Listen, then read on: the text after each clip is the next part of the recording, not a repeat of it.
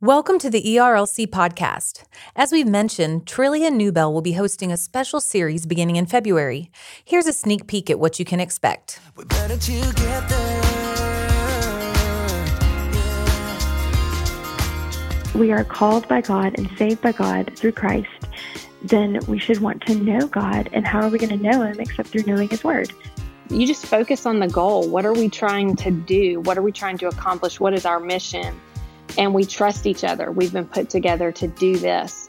When we spend so much time only emphasizing certain gift sets for women, then what you do is you leave all of the women who are equipped in other ways to say either I'm not gifted or I'm not really a woman.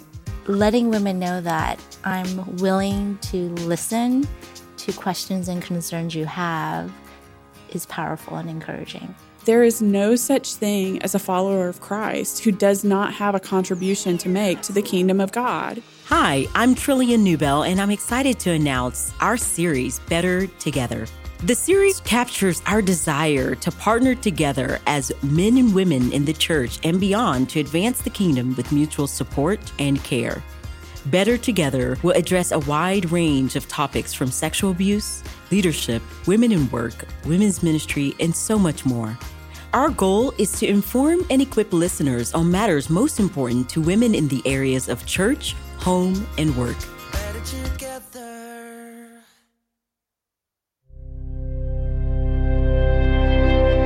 Christians often disagree about decisions that should be left up to personal convictions, and this includes education choices. That's why this discussion between Andrew T. Walker, Nathan Leno, Janie Ortland, Timothy Paul Jones, and Dan Peterson is so helpful. Coming from different perspectives, they help us think through how to make the best choices for our children. We hope you find this episode helpful.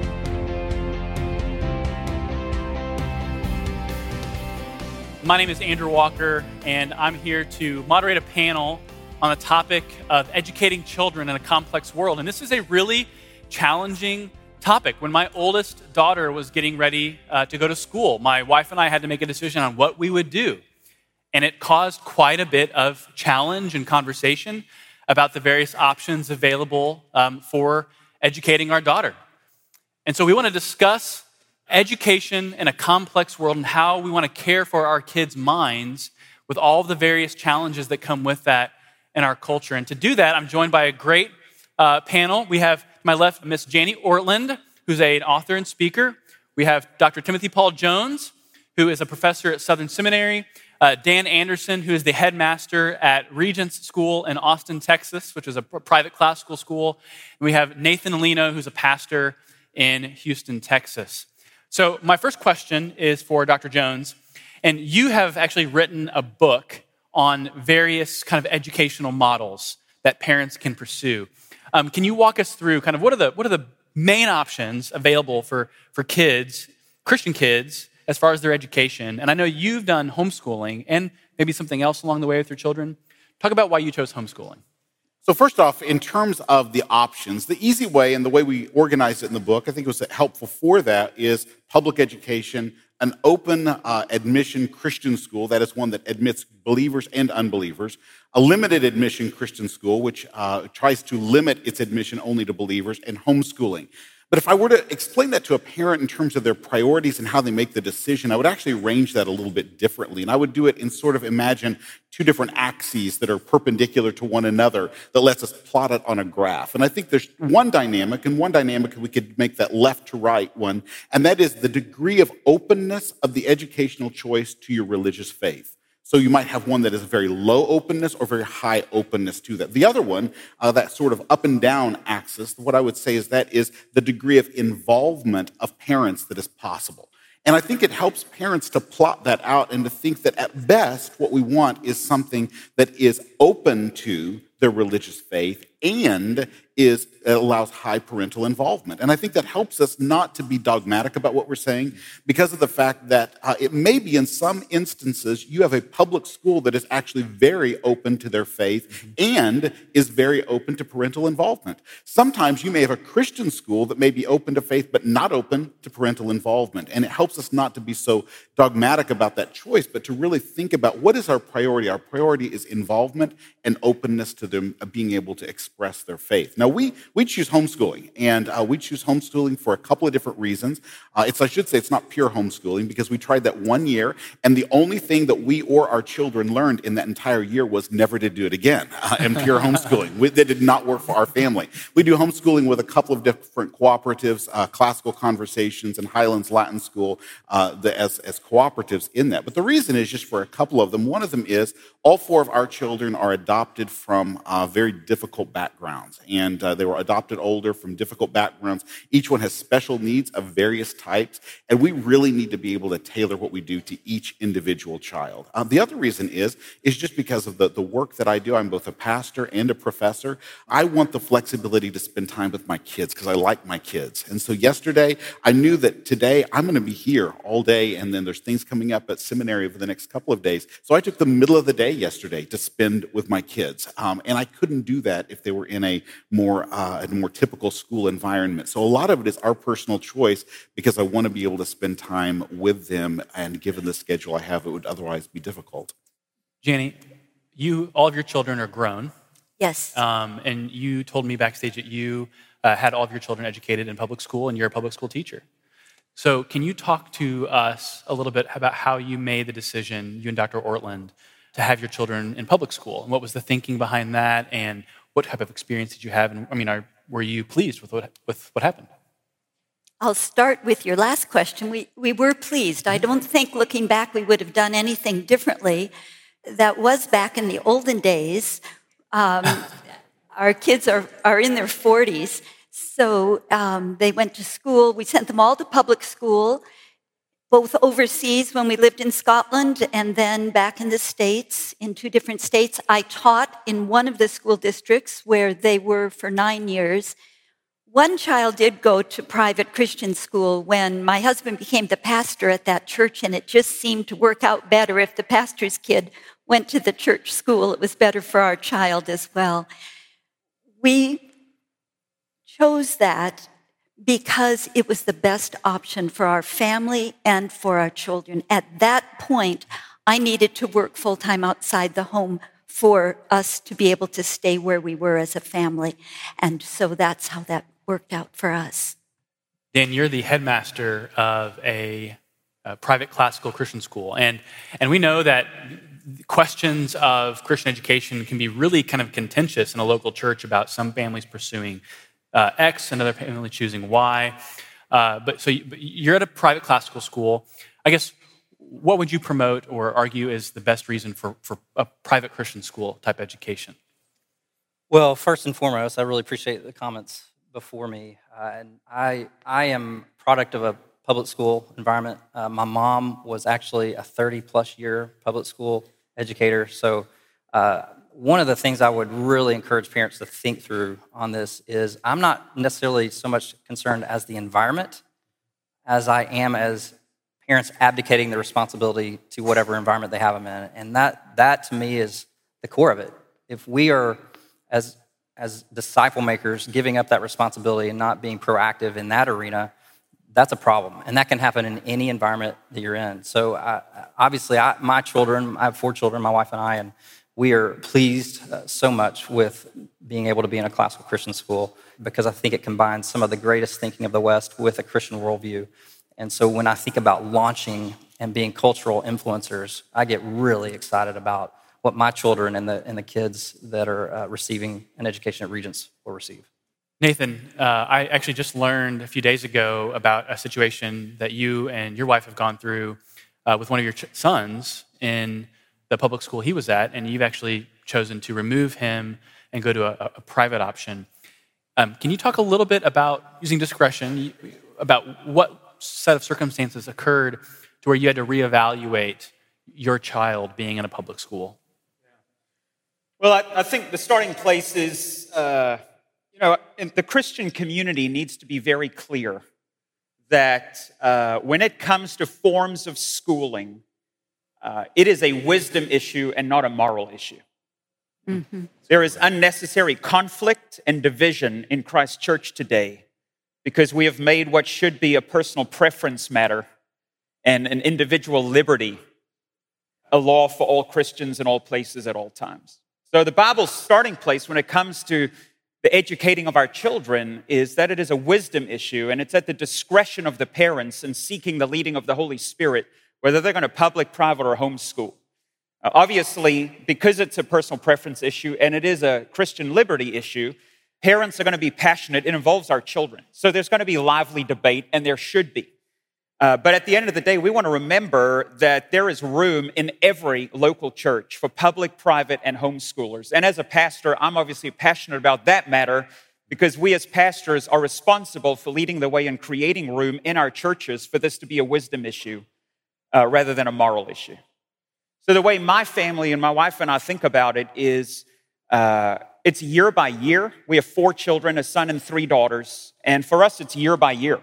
We have to say to ourselves, at this point in the life of each child, what is their current spiritual trajectory? Also, at this point in the life of each of our children, what are the forms of school available to us? Year by year, it just depends. I mean, some years public school's available to you, and some years it's not, or private. Some years it's there, some years it's not. Sometimes it's out of reach, sometimes it's within reach. So you just don't know. It's season by season, and we've got to say, and what is the current condition of our marriage? Can our marriage bear up the form of education we're choosing for this year? What is the condition of the family on the whole? And so there's a lot of factors that go in. So we have 3 in public, 1 in private. They were all in public, based on using the matrix I just explained to put them all in public school. But my son encountered in 8th grade, and again, I don't really want to go into all of the details, but he went into some significant personal struggles at the school that he was attending that forced us to pull him. And so Nicole and I entered a season of praying and fasting. We set a time frame of 5 days because the school year had started. He was 4 weeks into 8th grade. And we had to set a time frame to decide, are we going to homeschool, private school, because the public school option in our school district was no longer available for that year. And we just ran through that matrix I just explained and felt the leading of the Lord to put him in the private school he's in. God opened the door financially, and there he is. So that's really how it came about. So this question is for the whole panel, and it comes down to the level of kind of the purpose of education and worldview behind education. But what should parents be communicating to their children about the purpose of education so that education and schooling doesn't just become a Monday through Friday rote activity? So what should they be communicating to their kids about why they're going to school? I think one of the important things is make sure you have a purpose for your parenting to begin with. I think we need to go down to a more fundamental level before we even can get to that. And that is, what is the purpose of your parenting? And I know that we all live through some days when the purpose of our parenting is getting to the end of the day with the same number of kids you started with. I did not kill anybody today. Yay, me. And then all of us are that way sometimes. But the truth is, we need to have a purpose for our parenting that we communicate for our children. And one of the things I say to our children, there's just some phrases I'll try to build into them, that my purpose for you is to leverage your life so that people in every nation can hear the message of the King of Kings. Or I'll say something like, when they say, what should I do when I grow up? I'll say something to the effect of, I would rather you be on the other side of the world in God's will than next door to me outside God's will. And I'd rather have you in a grave in God's will than in a mansion outside God's will. That's what I want them to get. I want them to get that type of a passion for the nations. Well, when that comes to our education, then what that should naturally flow into at that point is that we should educate them in a way that we want to leverage their lives so that people in every nation have an opportunity to respond in faith to the rightful King of Kings. We want to leverage their lives that they seek God's will at all cost in that. And I say all that because it is so easy to fall into the world's mold of the reason I am putting my kid in this particular type of education is success and happiness. And that is just not our goal. That is not our goal. So what we need to communicate to our kids in why we do what we do, and we need to make sure we're really doing that, is I am doing this for the sake of the nations. I am doing this for the sake of the glory of God. That's why you're in this. That's why you're learning this, for the sake of the nations and for the sake of the glory of God.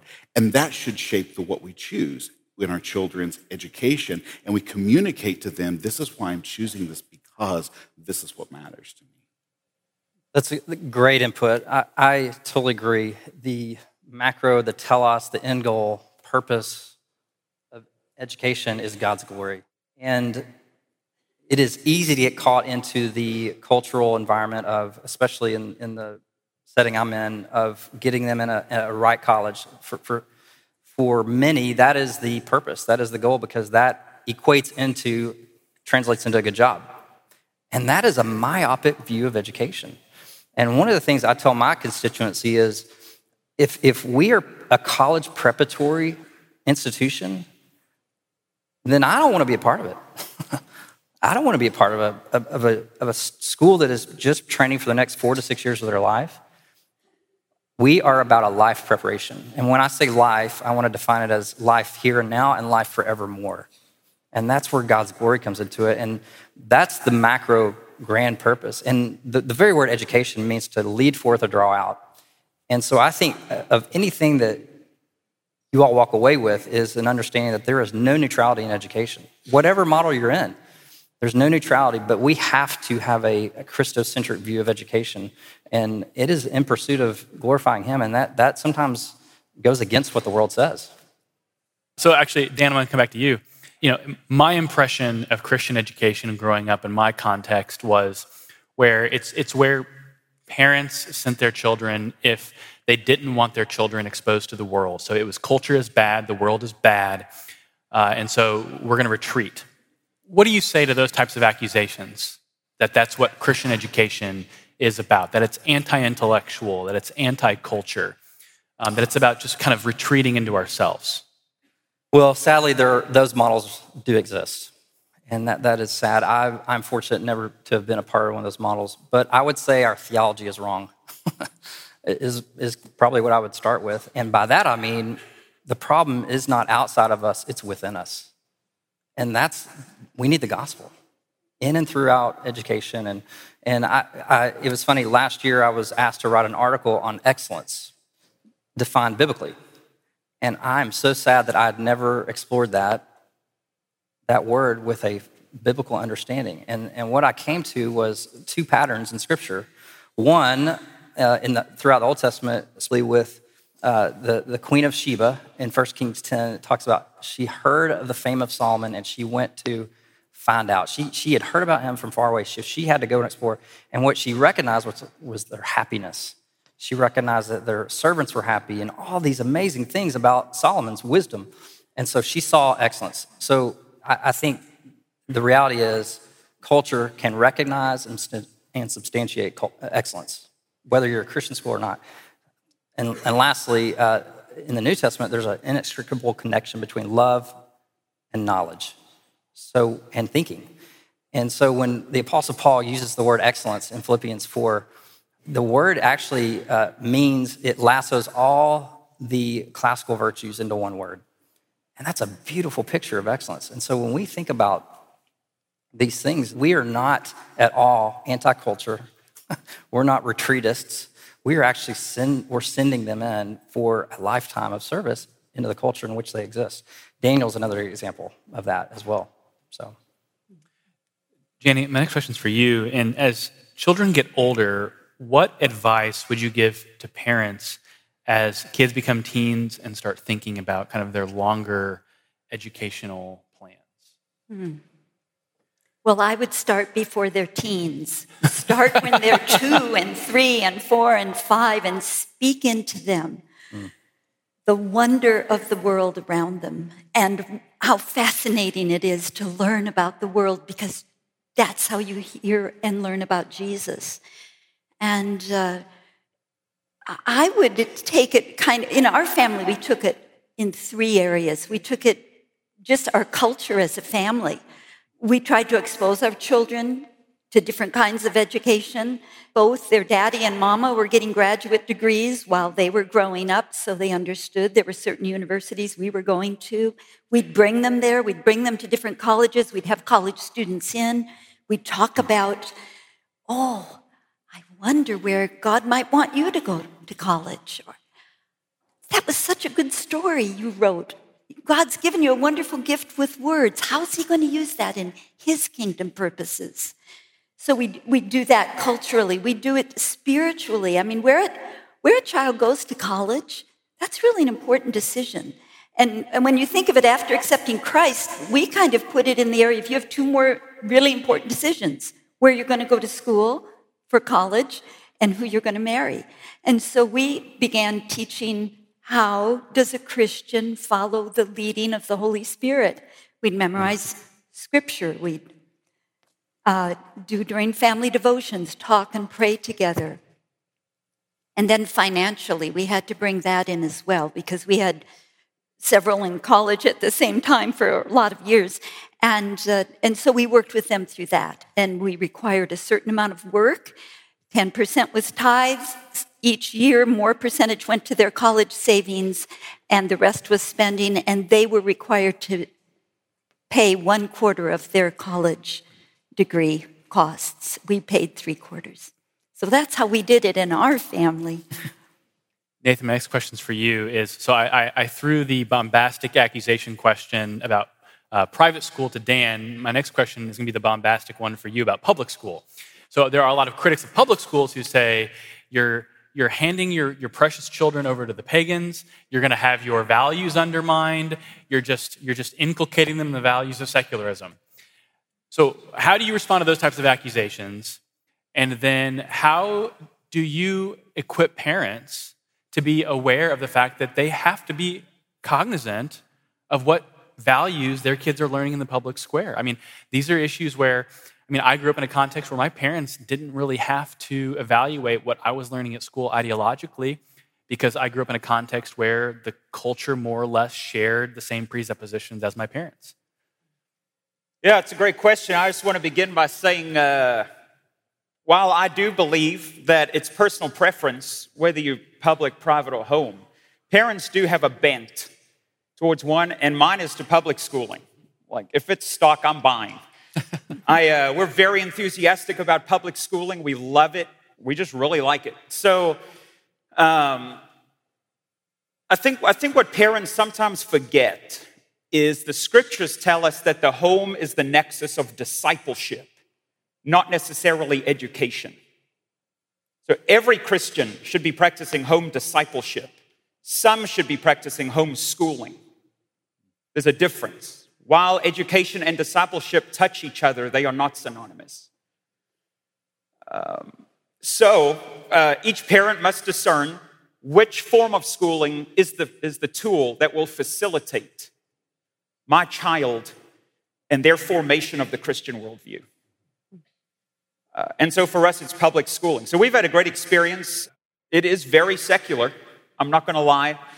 Our kids go to school with transgender students, with LBGT instructors.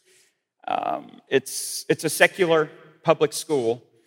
And I would say if parents are going to public school, you still bear the responsibility of home discipleship. You are, in a sense, homeschooling in that you have a responsibility to unpack your kid's day, debrief, instruct, shape, correct, etc. So for us, what that looks like at a ground level is one of our core values as a family is we eat dinner tonight. We are all around the dinner table 5-6 nights a week. And that meal is not to consume food. It's to be together as a family and discuss our days from a Christian worldview. And so as the head of the home, I guide those conversations. I prod, I ask questions. Nicole asks questions. And we unpack the kids' days. We equip them. We train them. We urge them to understand that the academy, isn't it? At the end of the day, it's supposed to be an open exchange of ideas. When the academy stops being the open exchange of ideas, something's badly wrong. So we've got no problem with evolutionists teaching my children evolution, as long as the classroom is an open exchange of ideas and my children can raise their hand and respectfully interact with the instruction from a Christian worldview. So we are proactive as public school parents of making sure their schools are a place of an open exchange of idea. And when necessary, we go to the school and deal with the teachers and principal to ensure it is. And we've had some interesting moments. My son in 2nd or 3rd grade had a teacher for an academic class who was simultaneously the sponsor of the Green Club. And at their school, every morning after they do the Pledge of Allegiance to the United States, they do the pledge to Mother Earth. And I pledge to honor Mother Earth, and she's going to look after me, and they do all this jazz. And so the sponsor of the Green Club happened to be one of his academic teachers and did a whole lesson on what we would consider an anti-Christian worldview of the environment. My son raised his hand, interacted with her. Her classroom was not an open exchange of ideas.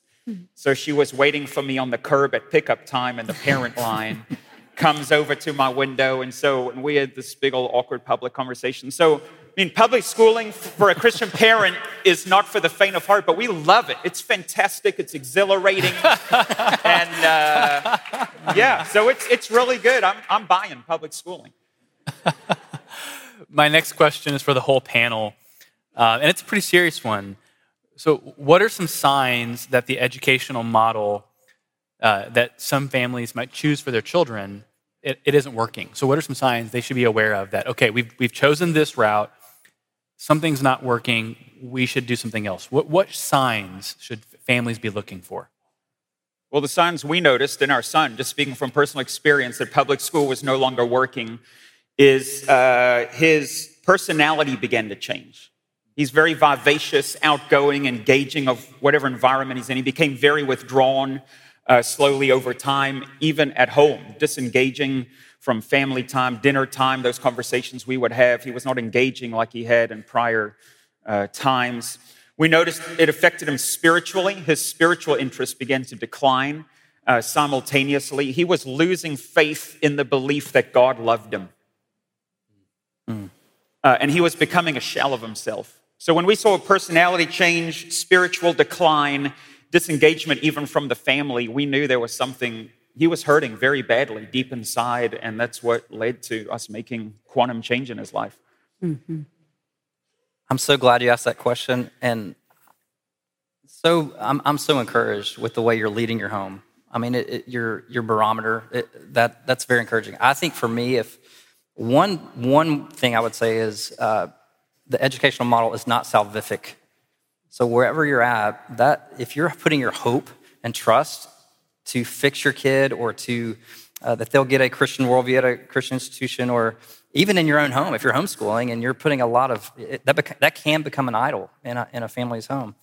That's a sure sign it's probably not working, or we need a heart change. I would also say a lethargic learner. That was one thing my wife and I were recognizing in our child a few years ago, and it was hard to watch because an educational environment should be vivacious. It should be cultivating a curiosity that goes throughout life, and those are things to watch for. And I love what you said with just the spiritual component. That's another component. And then lastly, I would just also say, if the academics are too hard, there's a reality in which it can be too hard, and it's not for the betterment of the child to continue in that environment. And we're fearfully and wonderfully made, uniquely and differently designed, and that's a beautiful picture of the image bearer of God, that we bear His image, and so it looks different. And sometimes what fits one of our children may not fit all four of them. We have 4 children; it may not be the best for all of them. So I think you constantly have to evaluate that year to year and ask yourself that question and calibrate as a husband and wife. When you think about how much time kids are at school versus when they're actually at home, and what they're learning, whether at private Christian school or a public school, it seems like there's still an urgency and a priority that we raise Christian kids. Mm-hmm. We don't just take that for granted. So what should families be doing in the home? Not necessarily to counteract what they hear out in the world, but to where we're raising real disciples inside the home. What are the daily routines and habits and rhythms that you all are doing in the home or did in the home to see that your kids are being raised up to be Christians? One of the things is just remembering, and you've already hinted at this, you'll never typically do more for God beyond your home than you practice with God within your home. And that's just a good fact for us to remember, that God has designed the home to be a home base for what we do. We try to do 3 different things with our kids, just real quickly.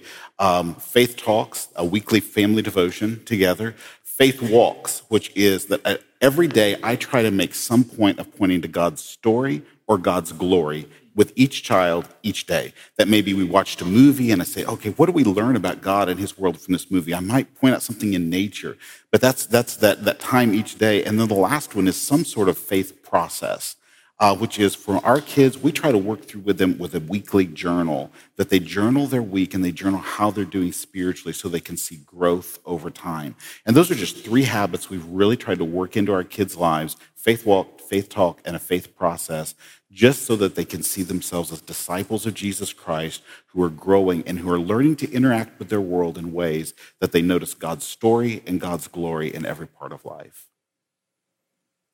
And we, along with that, we made sure that we had one meal together every day where we were all sitting down talking and then ending with prayer and family devotions together where we could talk through our days. It was so important for our kids growing up to have that time together. Not easy to get it, but very vital. I think the only thing I would add to daily spiritual conversations and family dinner time is do not underestimate the power of affection, kissing, and hugging your child a lot. Yes. It has a profound, if you just hug your kid a lot, just show them a lot of physical affection and walk with God and have spiritual conversations and family time, if you just do those 4 things, you're going to win the day in their mind and heart. Yeah, and I would just say one is just pray for your kids. That's my favorite part of the day. Tucking my kids in, whispering in their ear a prayer for them and for his glory, because we're pointing them outside of themselves. And sometimes I'll say, hey, do you want to pray first? So I'm teaching them to pray as they end their day. And that, man, I love that. And I agree with all the panelists as well. You have to be intentional day in and day out. That's what Deuteronomy 6:7 says, as we walk about the way. Yeah. Well, this has been so helpful, and thank you for sharing your wisdom. And would you join me in thanking them as well?